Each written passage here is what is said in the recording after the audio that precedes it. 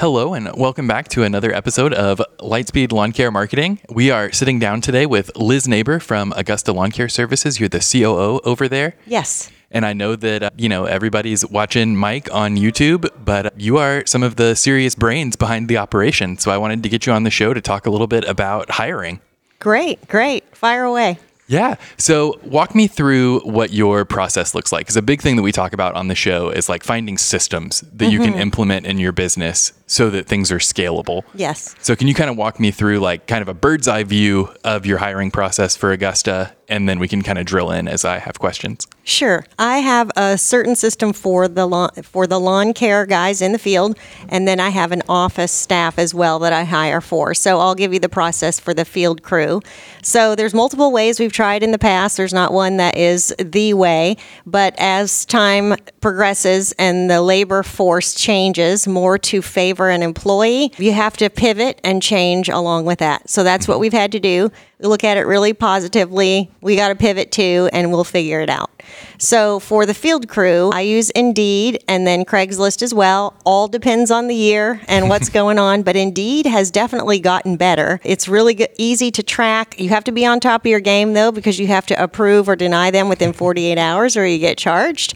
So you really got to be watching it very carefully. And my process is really when they come in to see me, I usually have a set of questions that I ask right off the bat. I have a process if they are, first of all, say you want to detach. You want to have a system, and then you emotionally detach and you just go through your system.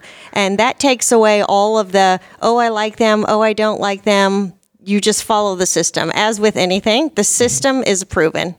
So I specifically ask about them, what they're looking for in life, just about their personal goals, and that if I don't like them and don't think they'll be a good fit in the first 30 seconds, I wrap it up really quick and not waste my time, because let's imagine you had 100 of these to do. You are not going to sit and listen to them for 30 minutes, and it's all you can do at that moment to get them out the door. And the easiest way to get them out the door is to say, I am just here today to get your references. I need 3 business references from you, not a significant other, not a family member, and I'm just here to get those from you today, and then we'll be in touch with you. It's a great way to just, shoo them on out the door. Yeah. And did you have any specifics on that? So on Indeed, I assume that you're sponsoring job posts so that you can then invite people to apply. What are you looking for when you're sending out invitations? Yeah, so I go very fast and my eyes scan. So when I did virtual, I had a certain ad up and I had 1,200 applicants in 24 hours. Yep. And so I had to fly through those. And so for them, I was looking for something in particular. But for the guys in the field, I'm going to scroll down. I'm going to look at their history very fast. This seems non-relevant, but I am going to look at their education to a degree, because it really doesn't matter overall, but their people skills matter. And the tricky thing with that is, though, you could have a guy that is very inspirational, very type A, and he could be the worst employee. And then you'd have the quiet guy, quiet, steady, and he turns out to be your rock star. Yeah. So I'm just quickly scanning for specific things. Now, though, I've been looking for office staff. So at a quick glance, I look for phone experience. I look for their education, because if they only have a GED, which does not really say a whole lot these days, they're likely not going to be able to jump into all kinds of computer systems and be able to click in and out of them and go in and out of customers' accounts really fast. So by having at least a basic education and some computer skills, they're going to be able to navigate rather quickly. Now, for the guys in the field, that's not going to matter at all, really, but all of that does help. Yeah, I feel like for office staff, we're at a real disadvantage now because everyone operates off of their phone. You don't need to have a laptop anymore. And so it puts you at a real disadvantage when you need to come into an office job where everything can't be done off of your phone. You need to be familiar with like how a computer works. And a lot of people are coming up now, graduating high school, college age people that don't know how to use a computer. In fact, I hired a gal last week and we just had an open, honest conversation.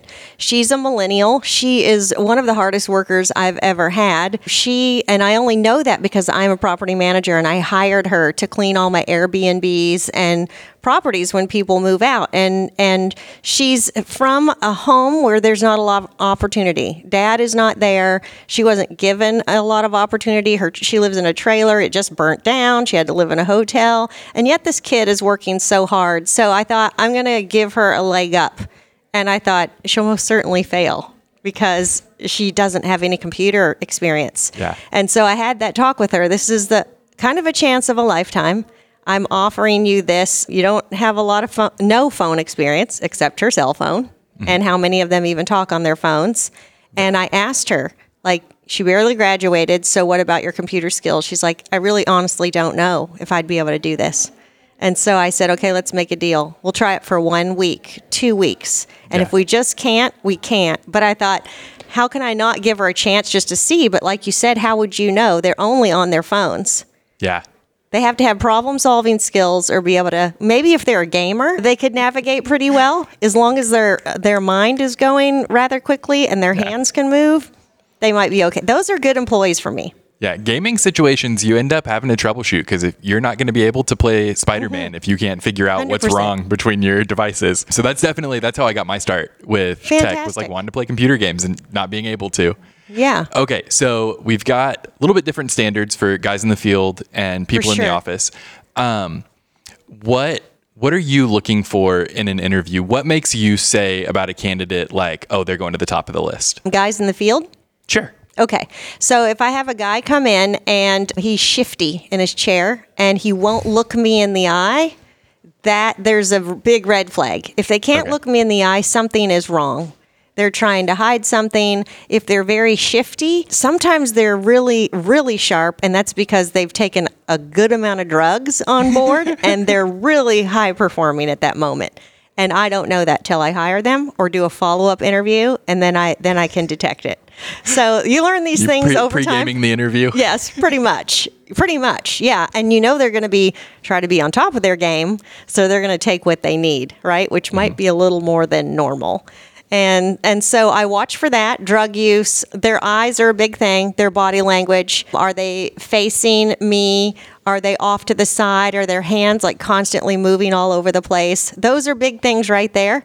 And specifically right away when I ask what their hopes and dreams are and kind of get feedback, oh, I don't really know, don't really care. And I get that sometimes they don't. Like if they're young guys, they don't really know maybe, especially in our industry, what they're going to do. And this is just like another application that they just threw out, right? Yeah. But I do ask them specifically if they have checked us out online, and that is a big factor. And if they don't ask me questions, I'm always very concerned, because wouldn't you be concerned if this was the place you were going to make money and these were people you're going to work with every day? Wouldn't you check them out online? I would press people to ask questions a little bit. I'm not giving you advice, obviously. No, totally get it. Yeah, because I was given the wrong advice for that. If I was told, don't ask about money. You don't need to ask that. Like when I was going into the workforce, I was given a lot of advice that was basically like, shut up in the interview, answer the questions. And Minion. Yes, exactly. Yeah. And so if you had asked me, like when I got hired at the place that I used to work, in the interview, they were like, do you have any questions? And I like made something up to say something. And I had looked at the website. I'd been told like, you need to look at the website before you go in. So I had like some specific question about how SA did something, but I didn't ask any, because during your talk, you mentioned like, why aren't they asking about the hourly pay? And I was told not to bring that up. So I would have. I get that. But what I do is I ask a ton of questions about them. And then I used to just talk about Augusta. But what I found out, that's the company I work for, I thought, what I'm doing wrong is I'm selling them. I am a good salesman and I'm selling them Augusta. And they are just so on board by the end. And then they don't come back with questions at me like, well, what about this? And what if I need time off? And I've already got a thing scheduled with my family this summer. Am I going to be able to take off? And that's what I want. And Gotcha. I guess you're right. The way we would your and my generation, probably both, were taught more to be like, oh, be respectful, don't be forward. And nowadays we would encourage them, speak up for yourself, advocate for yourself, be more vocal. But Yeah. I try to pull that out of them at the beginning. And then if there's no questions, I always say, do you have any questions for me? Mm-hmm. And I try to create a very open environment. My hands are open. My body language is open. Most of them feel very free to tell their life story, which is why I've got to wrap it up real quick. But yeah, that's a good point. If the person comes in and they've always been taught to not speak up, then they might not ask questions. But you should still judge their character. I think you could pick that up. So the question that I had asked, I want to loop back to, what gets someone on your short list? Is it just that it is like a myriad of things, or is there something that someone would say to you in an interview that you would go, oh, this person goes to the next round? Oh, yes. Sorry. I went down a rabbit trail. So sometimes there's people that come in and you think we don't really need anyone right now, but this is the quality of person. They do have good eye contact. They talk about what they've done. They talk about the good from the last places they've worked. And if there are negative things, the way they verbalize it, let's say that something bad happened at the last job, but they still spin it in such a positive manner. You're like, that is really good.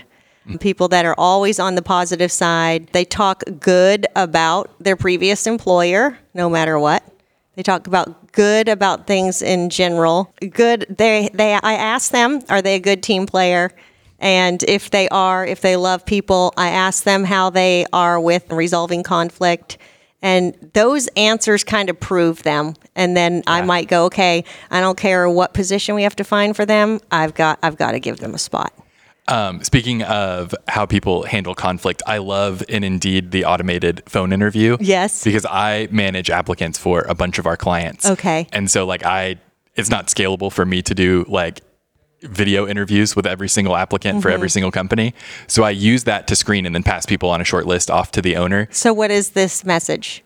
So it's 3 questions. The first 2 I don't really care about. One is do you have any relevant skills that's already on their resume? The third one is how do you handle conflict in the workplace? And I cannot tell you how many guys in the field have disqualified themselves by saying basically that they would get into fistfights at work. And I love telling people that to see their reaction. The first time it happened, I thought it was crazy. And I went and talked to a bunch of guys and they were like, no, I've had people tell me things like that in interviews. And I don't get it. There's no situational awareness to even say that. Yeah. Their part. The phone, talking to a robot seems incredibly disarming. Yes. And they just say I think they think no one's going to listen to it. But I go through and listen to every single one. I listen to that one because so many people it's crazy. And so then it makes it where if they do that within the 72 hours, I reject them. My client doesn't have to pay for the application. Mm-hmm. We replace them with someone who doesn't get into fistfights at work, and we get a new applicant. Yeah. And can you pick this automated message? Are there different questions you can add in there? It's just the 3 questions built in, and is this a male or a female or Australian voice or generic dude robot sounding voice? Okay. Yeah. Interesting. I'm sure there's a whole psychology behind that. Yeah, I would be interested in having more control over it. Yeah. I feel like that's the kind of thing that Indeed should build out. You have full control over if you want to type random questions. Yeah. And you can do all of that. But I would really like to have more options for the phone interview because you get to hear their voice too. Yeah. So the companies that you are trying to get people for, are they all genres of companies? No, it's all just lawn care and landscaping. All lawn care and landscaping. Okay. Yeah. So when you scan through to see who you'd like to invite, what do you look for? I look for some experience, and depending on how many suggestions Indeed gives me, determines how deeply I look for relevant experience. If I've got a bunch of lawn and landscape people coming up right away, I will start inviting people with experience. That's smart. If I have fewer people, then I start looking for people who work in Amazon warehouses because I know that those people work their asses off. Yeah. And if you've survived that for 18 months, 2 years, you are. Lawn care and landscaping is going to seem like a breeze to you. Is it a big deal to you to see how many jobs they've done? If they've had 20 different jobs in the last 7 years? Concerning. Yeah. For sure.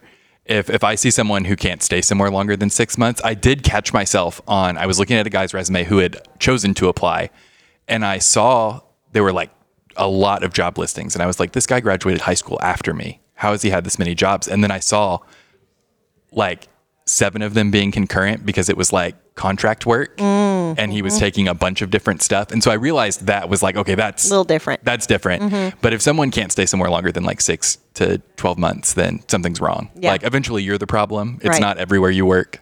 Right. I recently interviewed a guy, and he could not understand why I didn't hire him. And I said, so in the last, 10 years, how many jobs do you think you've had? 20, 25? Yeah, probably something like that. I don't really keep track. Like, had no issue. He's like, I don't really have a problem getting hired places. No, I don't have a problem leaving places when I'm bored either. Yeah. It was great. Yeah. He had no idea why I wouldn't hire him. He just couldn't get it. Well, yeah. Is there anything that a, lawn care business owner who's listening to this, who's doing, DIY hiring, is there anything you want to leave them with as like a word of encouragement or something like that? Oh, I have so much encouragement. I feel your pain. I know it is not easy. Please don't give up. Like, have a single-minded focus that you're going to get good people. They are out there. I promise you, they're out there. I've interviewed hundreds of people, and they're there somewhere. They're in some sort of crux in life or in some place where they're pivoting, and you're going to be the place for them to come. So don't get discouraged and stop, because that person could be the next one. So don't feel bad if there's 10 and then you get one, and then there's 20 and then you get one. Eventually you'll have an amazing team, and it'll be worth all the effort. Absolutely. Well, Liz, thank you so much for joining us on the show today. I hope that this is a tiny peace offering. I do. Years ago when I worked somewhere else, I canceled a shop tour after Liz had worked to get the whole team ready, get the shop ready, and I canceled the morning. I think it was twice. Wasn't it twice? We rescheduled it twice or something. You thought you were going to come, then no. Then you're like, oh yeah, I'm going to be in town. We'll do it. And it's totally fine. It's just I have this huge team, and I had everything ready for Cody. I was going to treat him like a king. I had his coffee all ready, and then he bails on me. I'm so sorry, Liz. And I hope that we are. I hope we're good now. Can we shake hands? Yes. I had no idea I'd ever meet you. And I would tell my office manager, I would say, someday I'm going to meet Cody, and I'm going to give him a piece of my mind. And it's so funny that I met you at GIE, I don't know, a couple years ago. Yeah. It was nice. So thank you very much. I appreciate it. Yeah. Thanks for coming on.